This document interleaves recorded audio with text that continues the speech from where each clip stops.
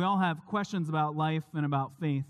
And through this fall, many of the questions we've asked have been pretty big and philosophical kinds of questions, perhaps bordering on the theoretical. But in reality, some of our biggest questions are very practical. They're very personal. How can I find freedom from fear and anxiety? How do I deal with the pressures and the worries of life? And so I want to open our Bibles to Psalm 27.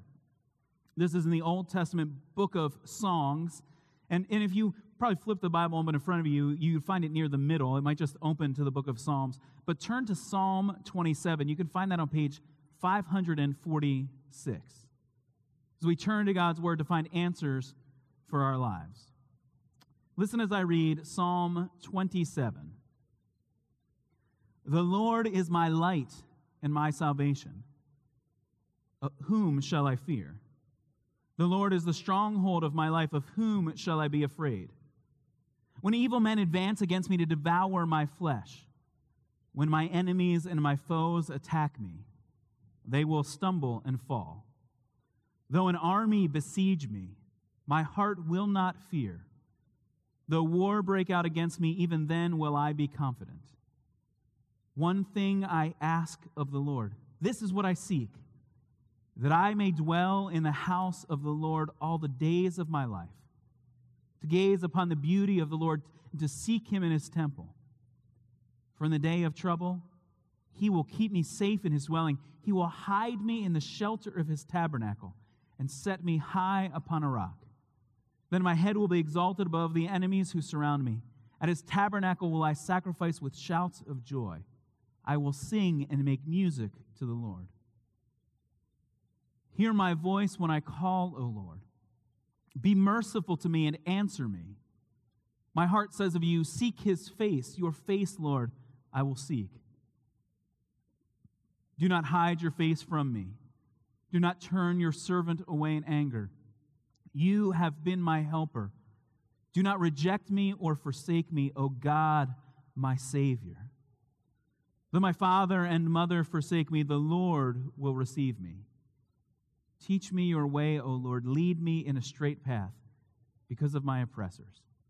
Do not turn me over to the desire of my foes, for false witnesses rise up against me, breathing out violence. I am still confident of this. I will see the goodness of the Lord in the land of the living. Wait for the Lord. Be strong and take heart, and wait for the Lord. Let me pray that God would apply his word into our lives. Father, we give you thanks that we have the privilege to gather in worship to hear you speak. Lord, that we have not been left on our own to figure out the answers to life's questions, but you are the God who speaks to us. You are the God who has revealed himself to us. You are the God who has stepped into history to make yourself known, and so we give you thanks. We praise you for speaking to us in your word. And Father, I ask that you would give us clarity as we read, as we listen. You to give me clarity as I speak. Lord, that we would see your goodness, your mercy, and your love. Father in heaven, that we would be able to respond in gospel hope. Lord, for those who have gathered with us, who have been invited to join us, but come with questions that come today without faith, Lord, I pray that in this service they would be granted the faith to believe. Father in heaven, we come praising you, rejoicing in the name of Jesus our Savior. Amen. Randall Munroe, a former NASA roboticist, he answers a series of questions in his book, What If? The title is, What If? And then he spins out these bizarre questions that he's been asked, but he gives surprisingly serious scientific answers. So these are some of the questions that he gets asked. What would happen if the Earth and all terrestrial objects suddenly stopped spinning, but the atmosphere retained its velocity? Okay. What if a Richter 15 earthquake hit New York City? What if I took a swim in a pool that had spent nuclear rods in it. Okay, what would happen if you made a periodic table out of cube-shaped bricks that were made out of the corresponding elements? All right, so he answers this one, and in the summary he says, you could stack the top 2 rows without much trouble of the periodic table. But if you took the elements of the 3rd row, you would burn with fire. The 4th row would kill you with toxic smoke. The 5th row would do all of that, plus give you a mild dose of radiation. The 6th row would explode violently, destroying the building in a cloud of radioactive, poisonous fire and dust. Do not build the 7th row. Now he, with a scientist's mind, spins out answers. But almost all of the what-if questions end basically this same way. In absolute disaster, you will be destroyed. Now, his answers are amusing, they're funny, they're way beyond my level of scientific expertise. But in one sense, the ultimate answer to his questions, well, what if this awful thing happens, is who cares? Because he's writing from a scientific, materialistic worldview that says science has all the answers, and the stuff we're made of, that's all that there is. So the intro to the book basically says, if this happens next week, some giant nuclear explosion, well, you just aren't here anymore. If this happens in a billion years as the universe fizzles out without any more power left in it, well, who ultimately cares? Now, as much fun as Monroe's answers to these bizarre questions can be, you and I could ask much more practical and immediate what-if questions. What if the test results come back positive? What if these nagging health issues just keep piling up? What if I lose my job as a result of downsizing? What if the car breaks down this week and I don't have money to pay the bills as they pile up? What if the election doesn't turn out the way that I hope? What if my kids ruin their lives with stupid choices? What if people find out who I really am? What if they find out what I've done? See, we could multiply the questions. These what-if scenarios. Some of you are experts at this game. You could in a day or a week, you could spin out thousands of these kinds of scenarios, and you do, with the anxiety that builds with each what-if question. See, we're good at coming up with the questions, but where can we turn for answers?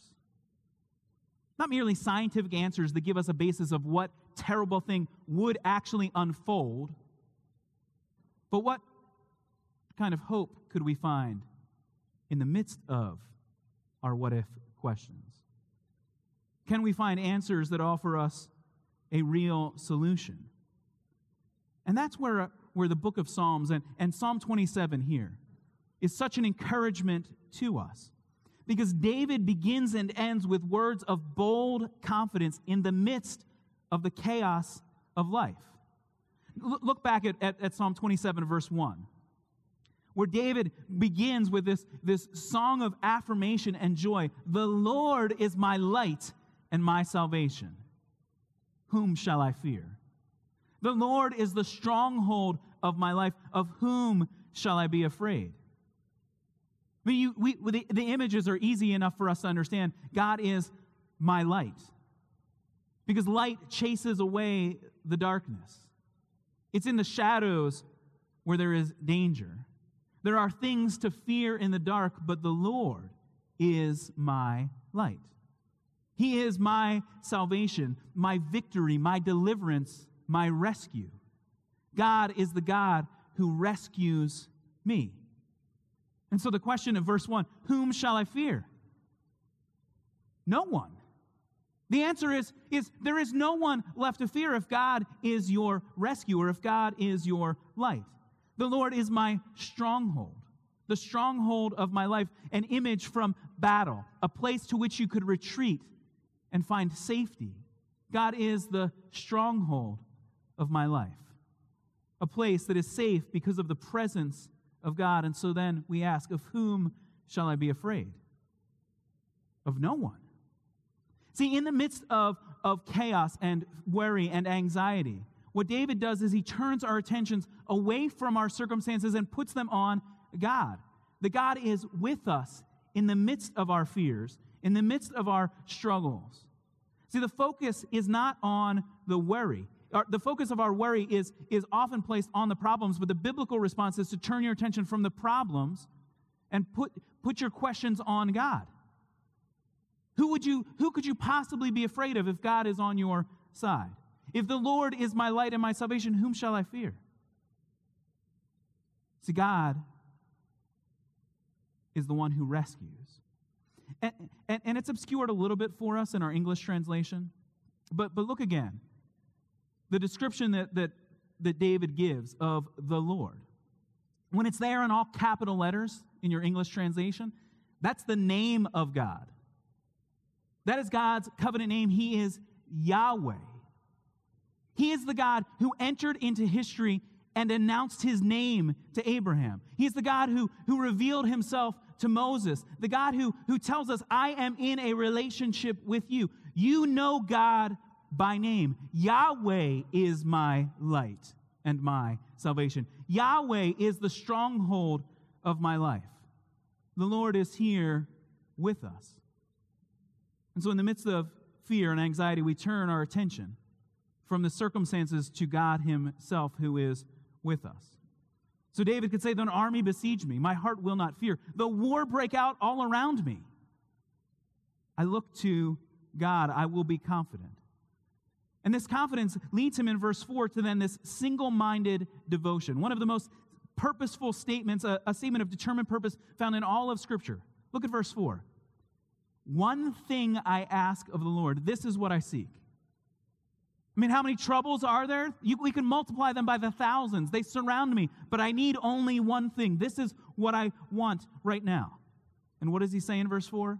The one thing that I ask of the Lord, that I may dwell in the house of the Lord all the days of my life. To be in the presence of God. Now, David is not talking about mere geography here. Because remember, the house of the Lord, the temple of God, is not yet built. It is his son who will build the permanent structure. The house of the Lord is but a tabernacle, a tent that is temporary. David is not looking for a place to live rent-free, to escape the troubles of life. He's not even looking for a job to work there as one of the lead worshipers. No, he's saying, I want to be in the presence of God, because verse 4 continues, why do I want to be there? To gaze upon the beauty of the Lord, to see God for who he is, to rejoice in his beauty, to let his goodness and his beauty drive out the darkness and the ugliness that surrounds me, to be here to seek God in the midst of his temple. See, because the presence of God is not limited to a building. It's not limited to a structure. David is not saying that the only place to physically escape is if I could get to God's physical temple. Because the Bible describes God as present everywhere. It describes that the whole universe is the place in which God is present, just the way Isaiah ends his book. Isaiah chapter 66, verses 1 and 2. We hear God speak. The Lord says, heaven is my throne. The earth is my footstool. And then he asks this question. Where could you keep me? Where could you contain me? Where is the house you will build for me? Where will my resting place be? See, David doesn't need a place to flee to. He needs a person to flee to. He's not looking for a mere physical stronghold to escape the battle. He's looking for God himself to be his stronghold, chasing after the presence of God. And in some ways, the temple actually limits God's presence.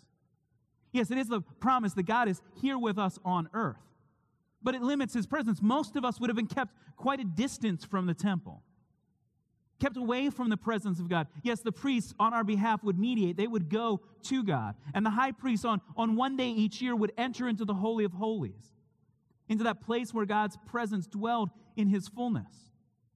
But even then, it was only with sacrifice. It was only through the shedding of blood. So when we read Psalm 27, you and I have a much better perspective than even David could have had. David, in the midst of his great faith and in the midst of his confidence, hadn't yet seen the fullness of God displaying the power of his presence. Because you and I have the promise of God that God himself comes down from heaven. That's the story of Jesus' arrival. That's the story of Christmas when he says, I am Emmanuel, God with us. Jesus is the one who has tabernacled among us, who has pitched his tent here in our midst, who is present with us. And Jesus offers us access to the presence of God. Not through rituals at a temple. He is God present with us.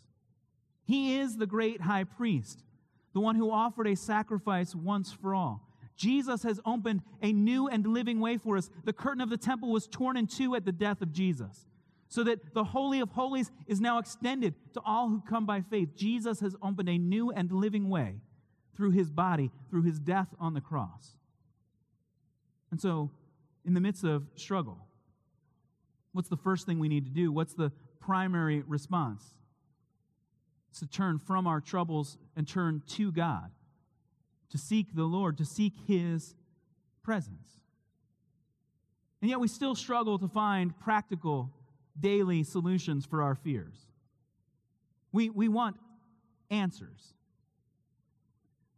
Paul Ford describes himself as an anxious person.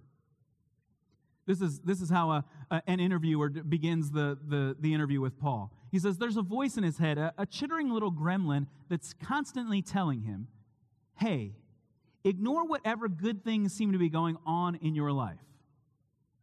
You're lousy. You're an imposter, and everybody in your life knows this.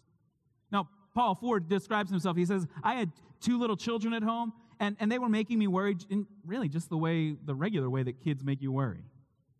He says, at work, I wasn't finishing a bunch of projects. I was really feeling like I was at the end. I was stressed. I was anxious. I was overweight. I was terrified.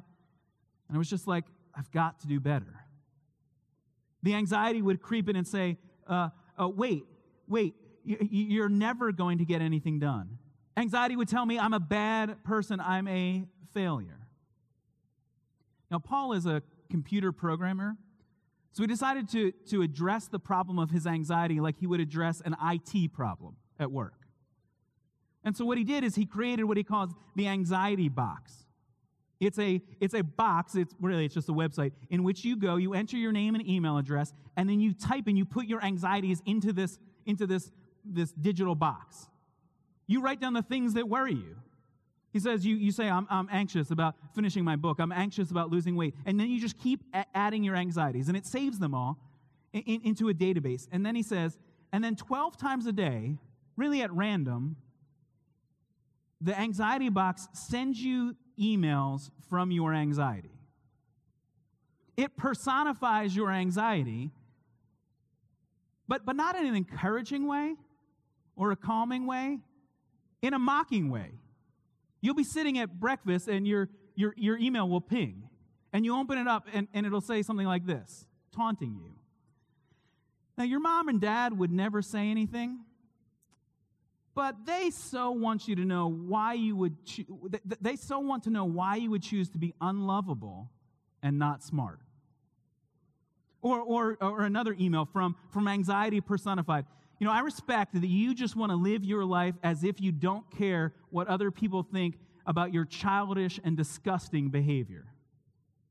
And so 12 times throughout the day, you get these kind of insulting emails.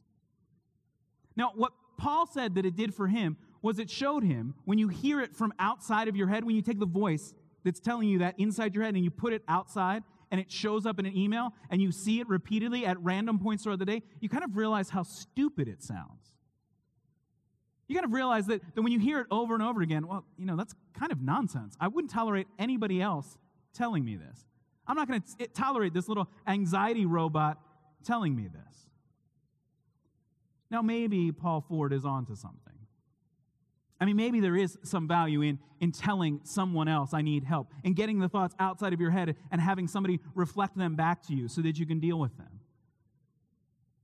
But maybe more than a nonsensical robot shouting at us, maybe we need to turn to someone who can help us see our worries for what they really are, and who offers us a response that leads us to confidence, that doesn't create further anxiety for us. Because an impersonal robot, or worse, an impersonal universe, cannot offer us any real answers. The best thing that this robot can do is help you sort of shrug off the small worries of life. The problem is you and I are so good at creating worries, we can have a fresh list to start again tomorrow. And eventually, we get to worries and fears that are too big to be dealt with by an email. Because the email is really just dumping the problem back on you. And eventually you feel the weight and the sorrow of your own worries. But notice what David does. Now, verses 1 through 6, David was talking about God. It was a song of praise about what God has done for him. But in verse 7, he shifts gears. He switches context. Instead of talking about God, he begins to talk directly to God. Verse 7 becomes a prayer directly to God, where he's speaking to God. See, and that's what we need. To turn from our fear and our anxiety and bring it to God. Verse 7, he says, "Hear my voice when I call, O Lord. Be merciful to me and answer me." In verse 9, he pleads, "Do not hide your face from me. Do not turn your servant away in anger. You have been my helper. Do not reject me or forsake me, O God, my Savior." David turns his attention to God directly. He teaches us to bring our fears, our worries, our anxieties directly to God. Remember, he is the God of the universe. He is the rescuer, the deliverer, and so bring your fears to him. God is the one who rescues us from our sins. He is the one who forgives us. God offers us hope right now in the midst of our story because Jesus entered our story. Jesus did more than suffer alongside of us. He suffered in our place. Jesus died on the cross for us. Jesus promises his presence with us. Even when everyone else fails you, Jesus will never fail. You can cry to him as, "O God, my Savior." Look at verse 10. David says, "Though my father and mother forsake me, the Lord will receive me." Now, there is something helpful in going to other people in the midst of anxiety and fear. We see in this psalm David's public worship. Even as the prayer will transition back to in verses 13 and 14 to giving praise publicly to God, there's a reminder that we can get help from other people. That being in worship together is good for us. Because when your struggles seem too big to carry, when someone alongside you whom you've prayed for, who you know is struggling, when they can say, "My God and my Savior," when they can say, "The Lord is my light and my salvation," then they help turn your eyes from the struggles back to God. There's something about praying for one another in the midst of a community group, where through tears you plead with God. You pray for each other. When your words fail you, you turn to another. But see, the problem is if we're only relying on other people, what can ultimately happen? The horror of verse 10. "Though my father and my mother forsake me." These most intimate of relationships, a parent to a child. And yet even there we know there can be abandonment and brokenness. But even when everyone else turns away from you, what is the promise? The Lord will receive me. Yahweh will receive me. See, David's overwhelming confidence in this psalm might lead us to think that God has solved his problems. That as he looks around on the battlefield, the battle is over. He calls God his victory, his stronghold, his salvation. But throughout the psalm, the oppressors remain. Verse 11. His foes are there. Verse 12. False witnesses rise up against him, breathing out violence. See, David's hope isn't in the change in his circumstances. It's in God himself who is with him in the midst of his horror. What David is doing for us in this psalm, in giving praise to God and showing confidence in God, and then turning to God in prayer, is he's essentially saying to us, as Counselor Ed Welch highlights from this psalm, David is essentially saying to us, when in doubt, pray.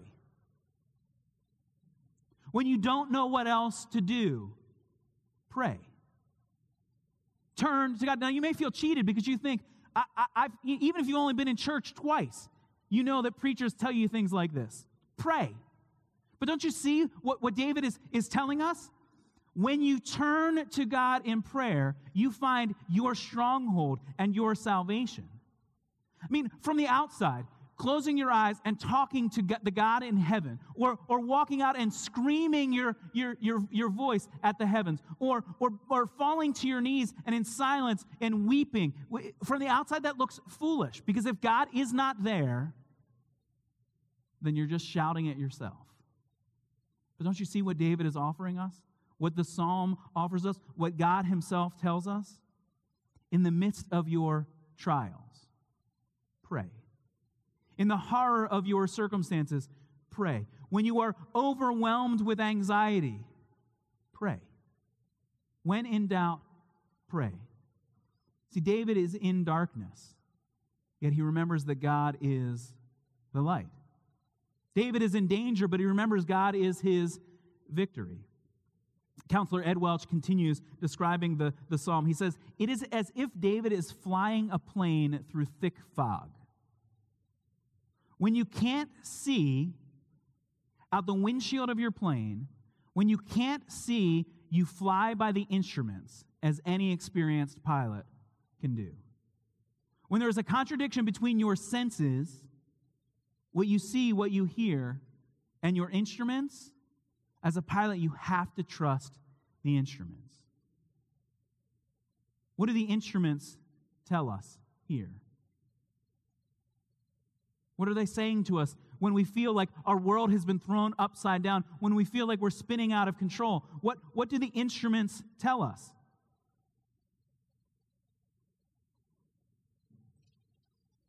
The Lord is my light and my salvation. Of whom shall I be afraid? Now, it's dangerous to preach sermons like this about anxiety. My parents worship here at Faith in the first service. Many of you have prayed for my dad in recent weeks for his heart trouble. He left the service in the middle of the service this morning. He grabbed my teenage son and dragged him out to the back of the sanctuary. So I knew it was something health-related, but they came back in. Partway through the sermon, my dad came back in and sat down. And then he left again. And yet, what has changed in my circumstances? Now, thankfully, my dad was fine. His first symptom when he was rushed to the hospital a couple of weeks ago was physical temperature heat, and he was overheated. So he just needed to go cool off outside for a minute, and then he sat in the back. Because he decided, if I'm going to have to call 911, it's easier to drag me out of the back, and you can just keep preaching. He says it's like at the Sunday breakfast mission, whether the police come in and arrest somebody or the medics come in and drag somebody out, the men just say, preach it, keep preaching, don't slow down. Because whether he sits at the front and worships here, or he is taken away on a stretcher, the truth doesn't change. The Lord is my light and my salvation. And David ends this psalm just the way he began it, with bold confidence in who God is. As he concludes his prayer in verse 12, he turns in verse 13 to again speak to the congregation, to speak to the church. I am still confident of this. I will see the goodness of the Lord in the land of the living. It's not a mere confidence that God will rescue him from this battle. We have a greater confidence than that we will be in the presence of God in the land of the living, in the land of resurrection hope, where the dead have been raised to new life, where God himself wipes the tears away from our eyes. This is the confidence that we have as Christians in the midst of our sorrow and suffering. I will see the goodness of the Lord in the land of the living. And then notice how he ends in verse 14. Wait. Wait for the Lord. When fear and anxiety come, you don't need anything new. You have everything you need to respond. Be strong and take heart. You already have the Lord. You already have his promises. You have access to him in prayer. You have the church to support you, to pray with you, to worship with you, to declare their confidence. You have everything that you need. And so wait for the Lord. Be strong and take heart. Wait for the Lord. And so can you say it?